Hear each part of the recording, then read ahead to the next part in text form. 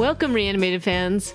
I'm H.A. Conrad. Welcome to this week's episode. I am here, as always, in Brooklyn, along with my co-host, who is on the West Coast, and it's very early where he is, Stuart Tiffin. Thanks for waking up so early, Stuart. No problemo. Second cup of coffee. Yeah, I need clearly more, and I've had a couple already. But today we have a couple of news items, but then we are going to talk about the first couple of episodes from The Walking Dead World Beyond, and I have some thoughts, but why don't we jump into the few news items.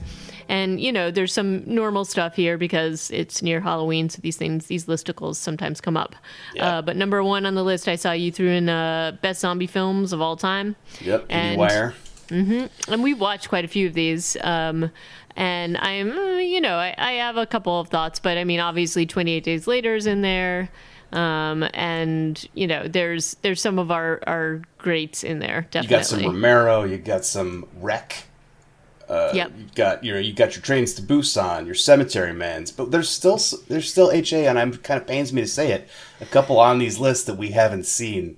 Anybody's top 20 list of zombie movies we should have seen every one of them, and so yeah. Well, look, I would say that these shift, and what I kind of like about these listicles, and part of why we keep bringing them up, is that there's always a few obscure ones or things that I just didn't know about that pop up on them, and it makes me happy because that means we have more fodder to discuss. So, and it's also great to see new arrivals like Little Monsters make the lists. Yeah, totally, and also Train to Busan. I mean, and you know, especially in terms of this genre, I would say the diversity of the countries that they're coming from is pretty cool too. Mm-hmm. And so that's so I say we add a few of these that we haven't seen to our list, and we will check those off later. But next, before we get into the next one, which I think should lead in, let's talk about. So Mia Jovovich is going to be in this new movie called Monster Hunter, and it is big, so big and bad, and it's like a Paul W.S. Anderson creation, and both of us watched this, and I will admit I also was like, what, man, this looks very Michael Bay-like in just how massive some of the effects are. You brought that out too, Stuart. Yeah. This is based on a video game that I haven't played that does have that kind of scale. Like it's a tiny little person versus giant creatures, right? So maybe some of that is that's just the scale that comes with the territory. But whoa, these are definitely, I felt like some definite Transformers vibes watching this. Oh yeah, definitely. And I mean, it's going to be, look, it is what it is, but I'll watch her in anything. So I'm cool. I'll take a peek at this when it comes out, and they're actually releasing it in theaters. So I wonder if they're also going to do an online format pretty shortly thereafter. So we'll see. And then lastly, because we are going to do a recap of World Beyond, at least the first couple of episodes, there was obviously a lot of tearing, like analysis and summaries and things like that of these episodes. And you found this thing about some of the issues with it. So I just figured because it's October, because it's not often that we get so many articles out there. Screen Rant has one. Plot holes from The Walking Dead that are confusing and make no sense. And a lot of these are, well, buddy, you got to put some suspension of disbelief out there to watch a show about zombies. Right. So right. let's try and get on board, because there's are things like the decay rate. Right. And yes, seasonal effects. Yes, I mean, this is something straight out of World War Z. You go north so that they freeze, so that you're safer, so that you can hunt them down when they're cold. But guess what? You know what? The Prime show did address this in the end of season whatever it was, 9, when they're running away, when the kingdom is getting shut down and they have to go through the blizzard, and they run into some frozen zombies. And so, asked and answered. Mobility, they move too well, I guess, is the problem. Oh, because of their brain, everything should be breaking down. See point 1 of decay, and I'm sorry, you have to suspend that. Their numbers, there's too many of them. Again, this, like, once you set aside some of the earlier problems that Screen Rant has with the way that The Walking Dead works, most of the subsequent points also then have to be put by the wayside. Right. But one that I do agree with that does not... it does sometimes come up, but more in like a macabre way, is bugs. Yeah. Like, why aren't they getting eaten up by maggots and just like turned into like the way that people get broken down is, I mean, the fact that they're moving would make that harder, but and there is a pretty interesting bug scene in the second episode of The World Beyond that we can talk about. And I thought that was pretty good, actually. Yeah. Though I thought it was going to turn out possibly a different way. Yeah. But let's jump into this, and we can tear our own holes into this particular this particular creation. So we had been anticipating this for a while, and both of us were slightly skeptical just in terms of the trailers and things. And I am sad to say that I think that my fears were realized in this, though I obviously will give it a chance, and I'm going to obviously watch it probably through, at least for this. And basically, the premise of this, for those of you who don't remember, this is set 10 years past, basically, sort of the initial zombocalypse or whatever you want to say. And it's set in, so what we can draw is that this, and this just shows up right away, this is not the same world that Rick Grimes and others have been dealing with in terms of like the survival piece. They figured out the survival piece, at least in this part. They're living on a college campus. It's very there's a lot there that I would like to understand better. Yeah, because as they describe the way that these civilizations work, like this is not the CRM, the Three Circles people, but they're allies of the Three Circles people. This is like college campus village or something. How did they like meet the Circles people, and how were they not being overrun? Just because they're on a college campus does not explain why they wouldn't have been overrun like every other place. And not just not overrun, but not dealing with all of the things that Rick and company and all the other little bands of survivors have been dealing with. It's just like infighting and other groups and that kind of thing. It's sort of like somehow they don't ever talk about that, or and there's some implication that their allyship with CRM is tenuous and not a ton of trust there, though they're trying, I guess. And they also make reference to another survivors enclave in Omaha. And so there's a lot of mysteries here, but the big thing that they're trying to get you to take away is that this is more of a settled world. Survival has just become the norm, but they figured it out. So they have power. They have like different things that they do. Like, for example, if people are sick, like there is a woman who is dealing with, looks like emphysema or some CPOD thing, so she's on oxygen or whatever. Again, where did the oxygen come from? But they have like a thing set up so that if they happen to die, they don't take out everybody. That was a really nice detail. And you know what? I would say that this is something that other people should have figured out how to do long ago, including in Rick's camp, because we have seen that used as a trope so many times, right? Yeah. So I kind of liked that little detail, and I liked some of the things that they built up. And, they also have a school for the children, and like I like how they're talking about, there are things to do with research and science and trying to make a go of it in this world and try to figure out a cure still. But the way people are dressed and the way they kind of carry themselves and their concerns that they have, which are about things like signs and the discussions that they have, it feels very much like, I'm totally blanking on the name, but the Governor's Society, where they were wearing definitely picnic outfits. What was that town called? Oh God, why don't I remember it? I just don't. Sorry. Yeah. Well.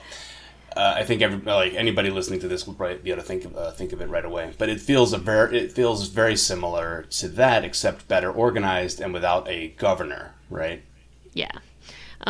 So that that piece of it is sort of like, okay, well, I want to know some of these details. We're nerds, and assuming that other people watching this, especially the diehards, are going to want to know these things too. Like all the textiles, all the outfits that they have are a little too clean, too neat. How do you make those things? Did you just find a school uniform? Like, did you find that? Did you somehow, because so much of it is sort of like you wouldn't have the capability, the manpower the industry, like to even power period, to be making some of this stuff and to have some of the things that they have on this campus.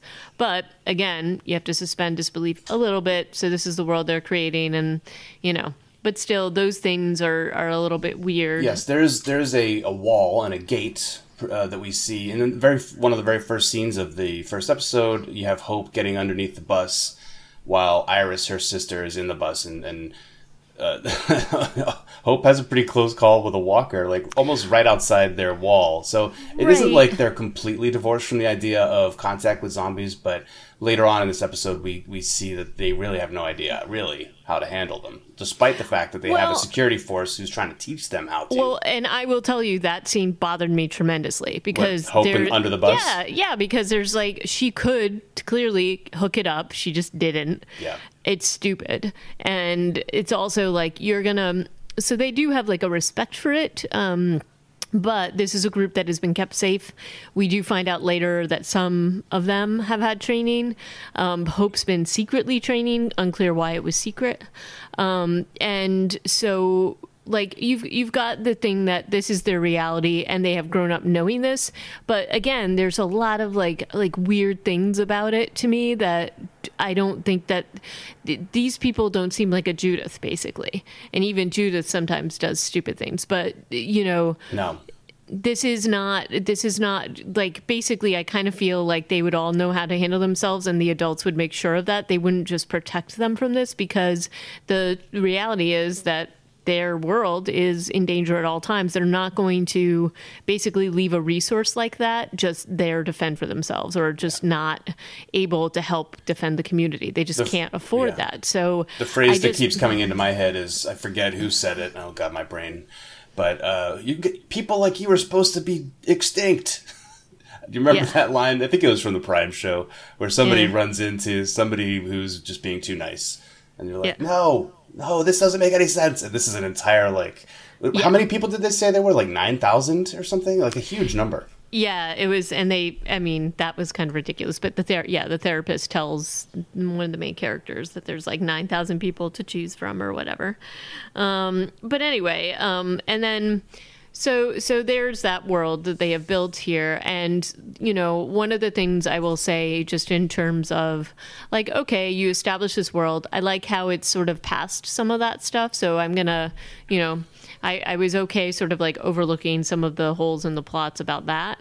But, one of the things that I think bothered me a lot is that one of The Walking Dead, even Fear the Walking Dead, despite some of its flaws, they build these characters in such a way and pretty quickly, and you can establish certain things, even if sometimes it's ham-handed. And I don't feel like the writing and the character building is here. I feel like it's very shallow, and I don't feel like an effort, or at least care was taken in making you know who these characters are. I mean, I think they do very sort of shallow, superficial things to build them into the characters that they want you to see, but I don't really believe some of the things that are going on with them. I feel like I have a decent handle on Hope and Iris. But they've got issues. Hope is an overachiever. They've got their dad who's missing. You get a good vibe for that trio. Iris is the overachiever, not Hope. Hope is the one under the bus. Right. Hope is that what I said? No, you said Hope is the overachiever. Well. So, you've got those two. They're pretty well figured out. And then you introduce Kublek into the mix, and there's more development and actually kind of a fast arc on Hope, or Iris rather, going from everything's great, I believe in the system, everything's perfect, to oh man, I don't trust you at all. That kind of stuff.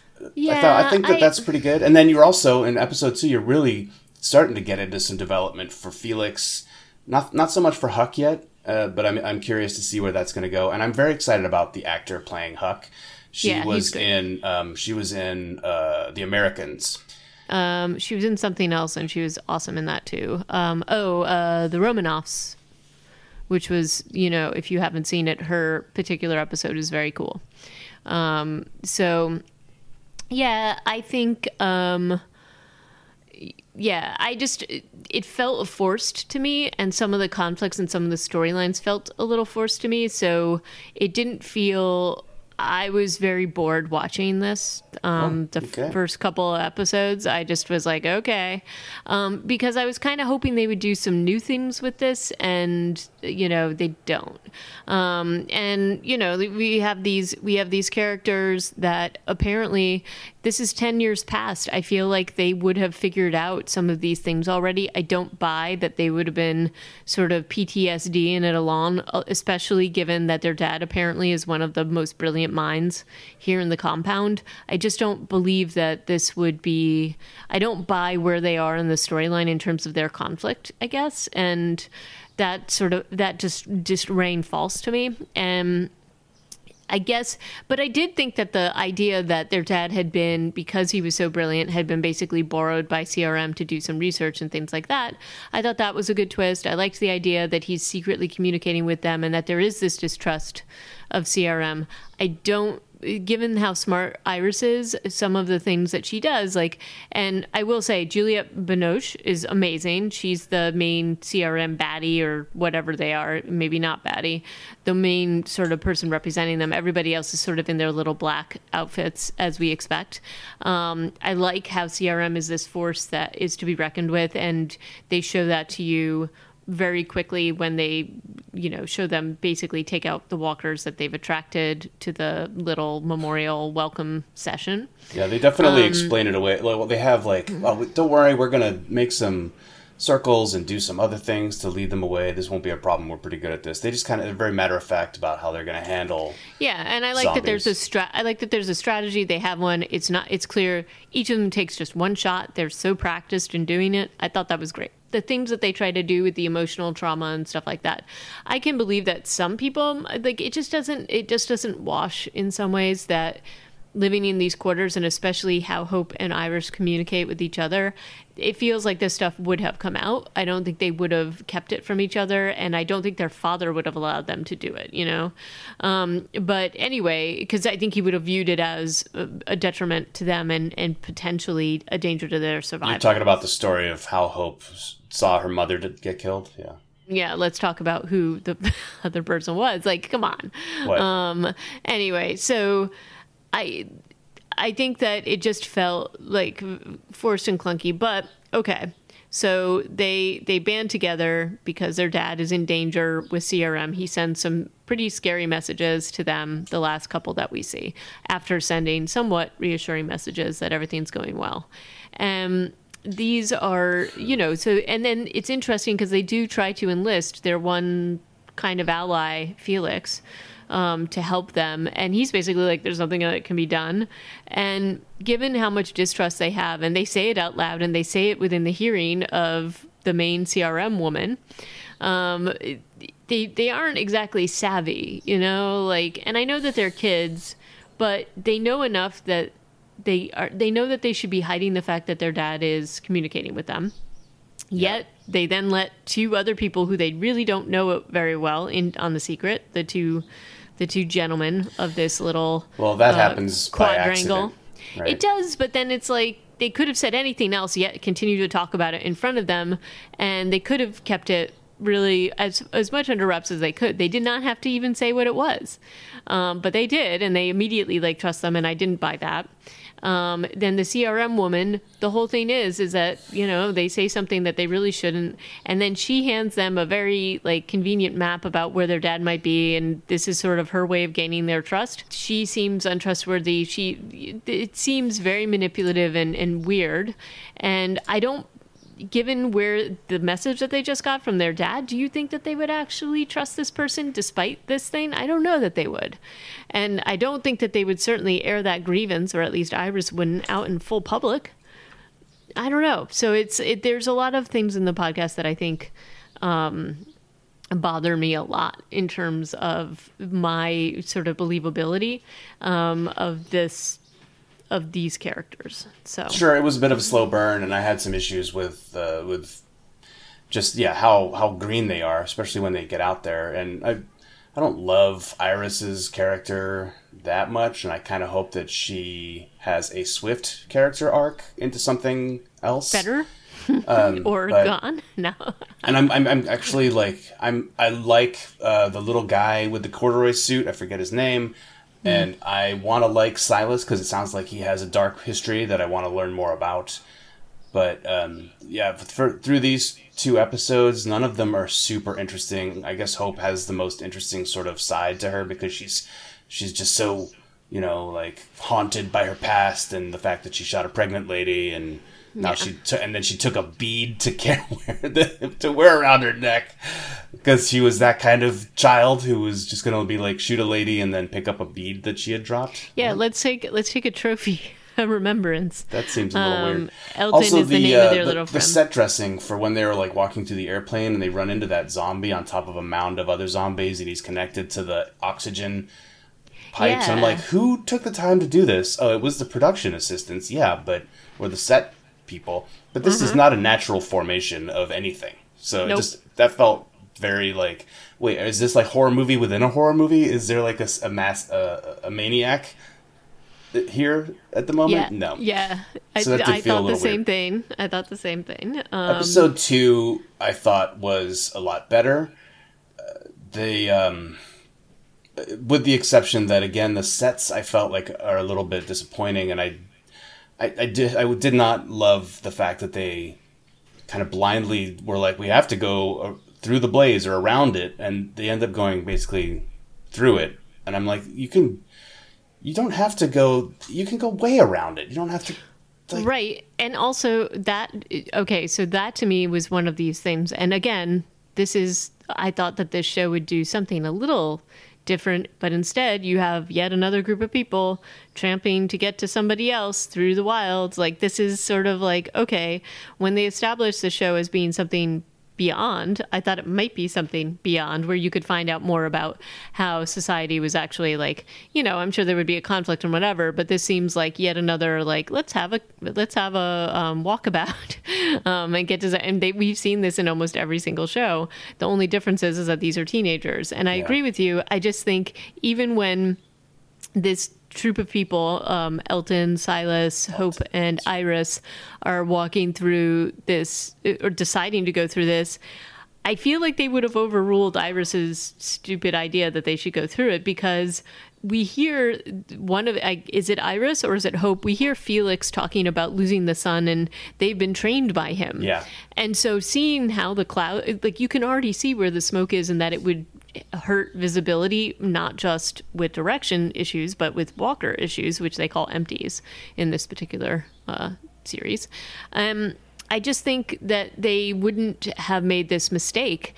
And I feel like they would have had a compass also. Well, probably, but also I just feel like they would have gone around it. This just seems ridiculous. Yeah. And in the things I do like is that this is a group of people that has not been out that much. They have not been killing walkers sort of on a daily basis. So this is sort of their learning grounds, like the trial period or whatever you want to call it. And it's not as easy as they all kind of think. You also have a lot of discussion amongst them about what this is a group of people that didn't really know that much or have as like fewer memories of what the world was like before than others do. And their memories are from when they were very young. So I kind of like the idea that this is new to them being out in the world and trying to figure out how to get through, and they haven't died yet anyway. Yeah. I really like Felix's flashbacks in the second episode. And I like the fact that they have to go with a different actor because, he was probably 15 or 16 then, and now he's 20 something. And I just liked, I guess they have to do different actors for any of these people in their time before thing, because it's 10 years when you're young is a big, big difference. But so his story is quite compelling, and I mean, it's it's very tropey, but it's still compelling. I enjoyed watching how that developed and how he went back to that house also during the episode. Yeah, and I personally think that his storyline is the strongest out of, I think, the entire cast that we've seen. So I mean, it's only 2 episodes. They're trying to. So I hear you're saying like there's not enough character development, and I'm like, well, they've they're putting it in where they can. It's just I don't think there's been a lot of time to do it. It's that it feels like forced character development and forced conflict. So the big reveal that Elton's mom is the same person that Hope had killed seems just I laughed when it happened. Wait, not because that was a reveal. That it was his. I mean, she mentions that, like, he mentions that his mom was pregnant and whatever, and then they do the whole thing where they make sure that you know that it was his mom that she killed. I didn't. Yeah. I don't remember that at all. It just went over my head. Whoa. Okay. I thought it was pretty. I mean, even when he said she was pregnant and never came back, you didn't even make that connection. I don't remember him saying that at all. Yeah, like when because he finds that in the treehouse. No, it's before when he's getting the Triceratops horn. Oh, yeah. That was pretty goofy, the whole Triceratops thing. Right, and then he pulls the picture out of the bag and looks at it, and it's his mom. Oh, maybe you need to rewatch that. Yeah, nope, did not connect with that. Anywho, so these things feel very forced to me in terms of the storyline, and clearly that's going to be a conflict down the line and whatever. The reason why I liked Felix's story is because it makes sense, and I do love this actor. I think he's doing an incredible job, and that whole thing about him going back to his house I thought was very powerful. And I also like his interactions with Huck. And there is a trust there, but not a total trust there, because he didn't tell her what he was doing until later. But I like that whole sort of camaraderie. I like his character in general, and they're following like the signs, and then Hope is actually not really. She keeps leaving signs for them to follow, which just, why don't you just talk to the rest of them and say, hey, I don't know that this is the best idea. I don't know. Like, the whole thing feels a little weird to me. But the things I did like was the exploration of the world as they're going through it. They're sort of revealing little things about the way each of them is processing being out there. Elton's been out there a lot more than the rest of them because he had been sneaking out for a while. But Hope and Iris hadn't really been killing any walkers or empties. And Silas, they keep hinting at the fact that he has done something. And I suspect, based upon the few seconds I saw of the next episode, that we get to find out a little bit about that. But they haven't killed any zombies yet. No, they basically have lucked out or just sort of left them, and there is that. So that's kind of interesting. And Iris puked on one and then decided that was good enough. Mm-hmm. They've run into a couple that were like immobile, and Elton just takes pictures of them. There was the one that they spray painted his face. Silas froze, and then eventually Hope leads it into a swimming pool, but also falls in. Like, they are, and at least they address that. They're like, wait, you want us to go through that mob of zombies, and we basically can't deal with one at a time. Right. I did like the whole thing with the paint, because that allows you to identify it to be the same one, because in the dark, when they're in the treehouse, maybe you wouldn't have made that connection, so that was pretty good. I also liked the whole beehive zombie idea. I thought that was great, just because they basically took it was weird, but it was just definitely like, they're like, what's wrong with that zombie? Like, you can tell right away what is going on there. Right, you can hear it, but in any case, I thought that was a pretty good effect. And when the zombie's mouth opens and all the bees come out and that kind of thing, I thought that was kind of a unique take on it, which I thought was cool. And sort of how nature doesn't really care that they're just going to take up residence. I think somewhat unlikely that they would take up residence in a mobile walking something, but it's still like a nice little effect. And it makes him, and with the spray painting of him, it makes him identifiable later, so that, he's kind of kicking around downstairs of the treehouse. And that is a good, I thought that was a good little interlude there. Then it goes a little bit downhill, because when they decide to go through the whole burning tire thing, the big fire, whatever they want to call it, there's a lot of miscommunication here. There's a lot of dumb decisions. I think they're going to be doing some things, and clearly are trying to do some things to try to build these characters up and make them into something that you are like, oh yeah, they're total badasses and they're able to get through anything. But unlikely that they would actually be able to get through this. First of all, the toxicity of this fire, I think, would be almost impossible to get through, even for a little while. And they're like sleeping in it.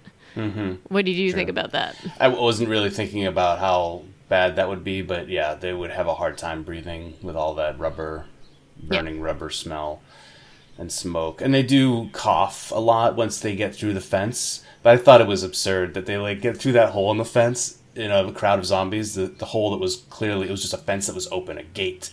And they're like, we did it! We made it! I'm like, what are you talking about? That was an open gate in a crowd of zombies. There's clearly going to be zombies on the other side of it. What are you thinking? I know. Just ridiculous. And then the whole idea, like, well, one of us could pull this air horn or whatever and attract, like, there's so many flaws to that plan that just seems totally insane. In fact, like, going back seems like still a better plan, even though they know the number of empties they have to go through. And yet they continue on. It is nice that there isn't like a jerk in the group, right? There's no Shane. It's very, there's no like massive liability like a Nick. Right. So I kind of do enjoy the dynamic there, and then even Felix and Huck when they catch up, unless they did, and I don't remember that part of the episode either. No, they haven't yet. They seem like good people, right? There isn't an internal conflict problem that isn't going to evolve as the show continues. Right. The only one that you're a little bit questioning is about the head of CRM, Julia Binoche character, and even that is still a little bit murky because... what the hell happened at the end of the pilot? Yeah, so it's unclear whether... I mean, clearly walkers overran the campus, but how did they overrun the campus? And it does feel... Or the other read you could have on it is that they decided to take out the campus, which... Right. I don't know if that's true or not, but part of me thought maybe the CRM woman, and I'm sorry that I keep forgetting this character's name. Kublek or something like that. It feels very much like she deliberately gave the Iris and Hope the map to get them out of there, and like she actually might know what's going on with their dad and couldn't tell them directly or something like that, so wanted them out of there because when they tell her that they couldn't find the girls anywhere, she's good. Like, yeah. So I feel like that was maybe a deliberate ruse, but hey, if you're going to go that far, why don't you just tell them, hey guys, get out of Dodge, right? Get on this helicopter. I got to take you to see your dad. I don't know. Right, something like that. But maybe she is in trouble too and can't tell it because the other, they would try to rescue everybody on the campus, which is probably what they would do. Or they would tell Felix, who would do the same thing. So maybe she couldn't do it as overtly as that. But yeah, it's a little bit mysterious what happened here. But also, after 10 years, it feels a little ridiculous that just some walkers could get in there and wreak havoc on everything. Through a brick wall, too. Like, they show that a brick wall has been destroyed. And this is the thing. Of all of this, of the first two episodes, my biggest problem, besides the Triceratops horn on the end of a spear, is what the hell just happened at the end of episode 1? And, yeah, so is the college campus now completely gone? Did they do that zombie trope thing of perfectly functional society breaks down as soon as we get to know it? Not.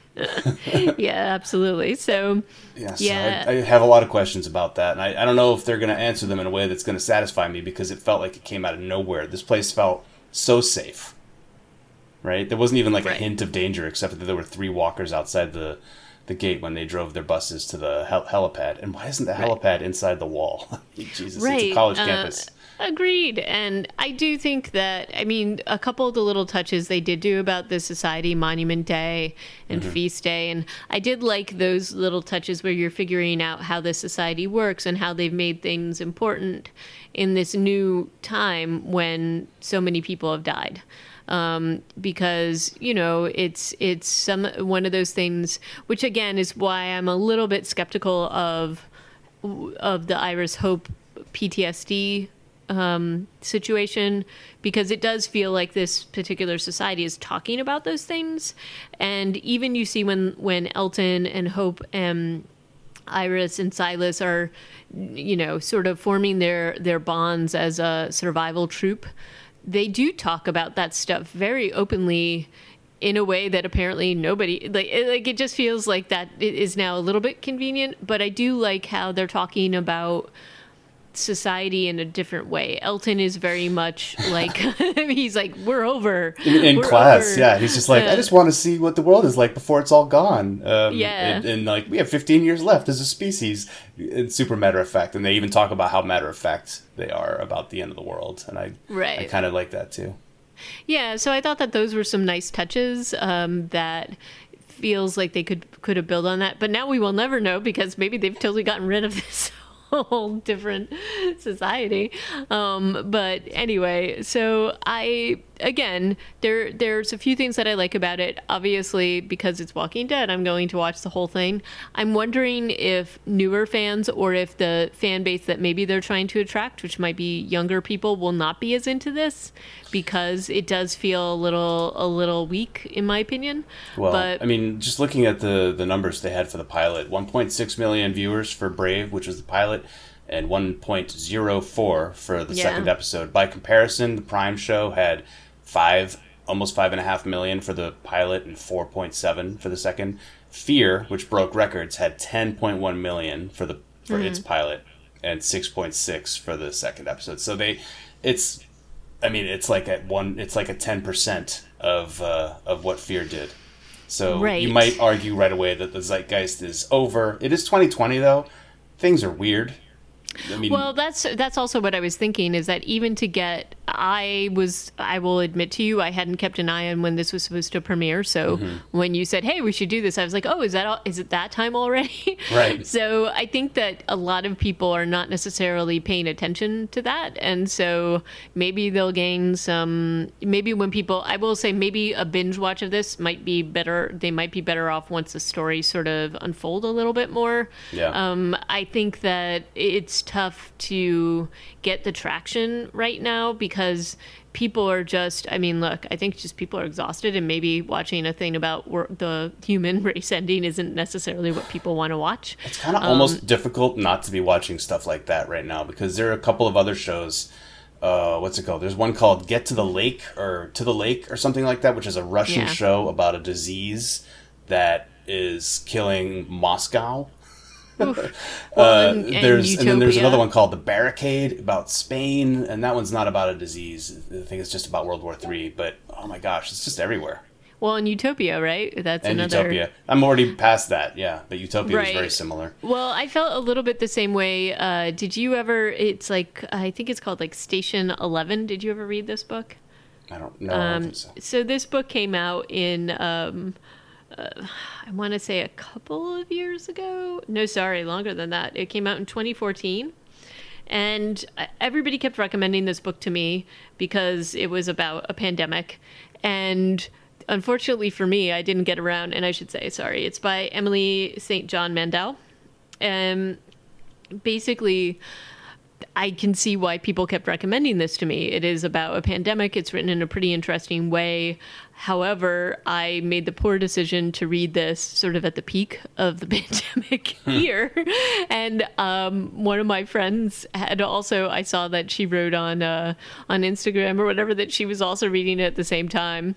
And I messaged her and I said, hey, so are you having as tough of a time as I am with this? Because some of it's a little bit, this particular pandemic that they describe in this book is much more virulent than COVID, but it has a lot of the same, markers and things and how people react, and a little too close to home. And so I can see why people might have a harder time reading this kind of content or watching this kind of content. That said, I highly recommend this book if you're into the zombie pandemic genre. I think it is a very interesting read, and it's a very interesting read about how the human race processes things and how different things could be kept or left, or so it's a very good world building book. So and connects the characters in an interesting way, and what would happen with the different societies.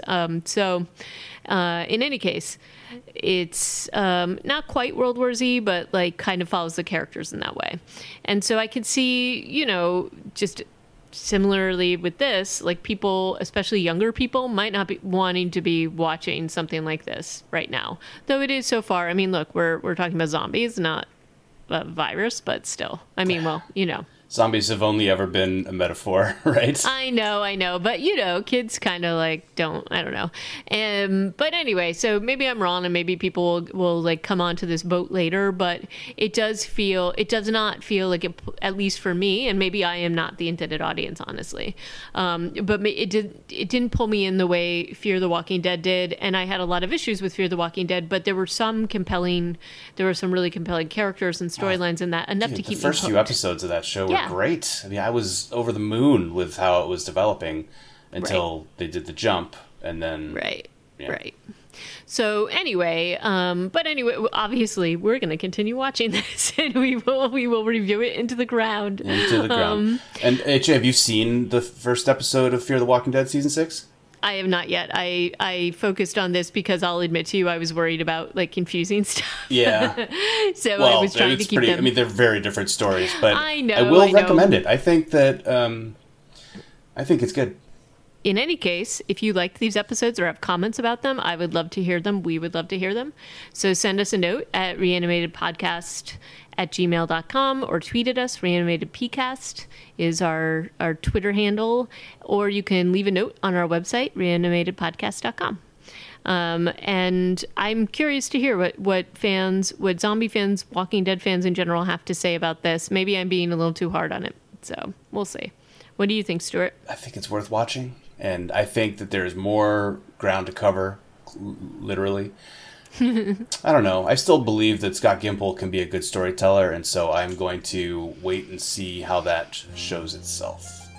All right. Well, we will reserve until the next time, which may be a couple weeks from now, but we will catch up with the next 2 episodes then. So until next time, ciao. All right. Bye. Thanks for listening.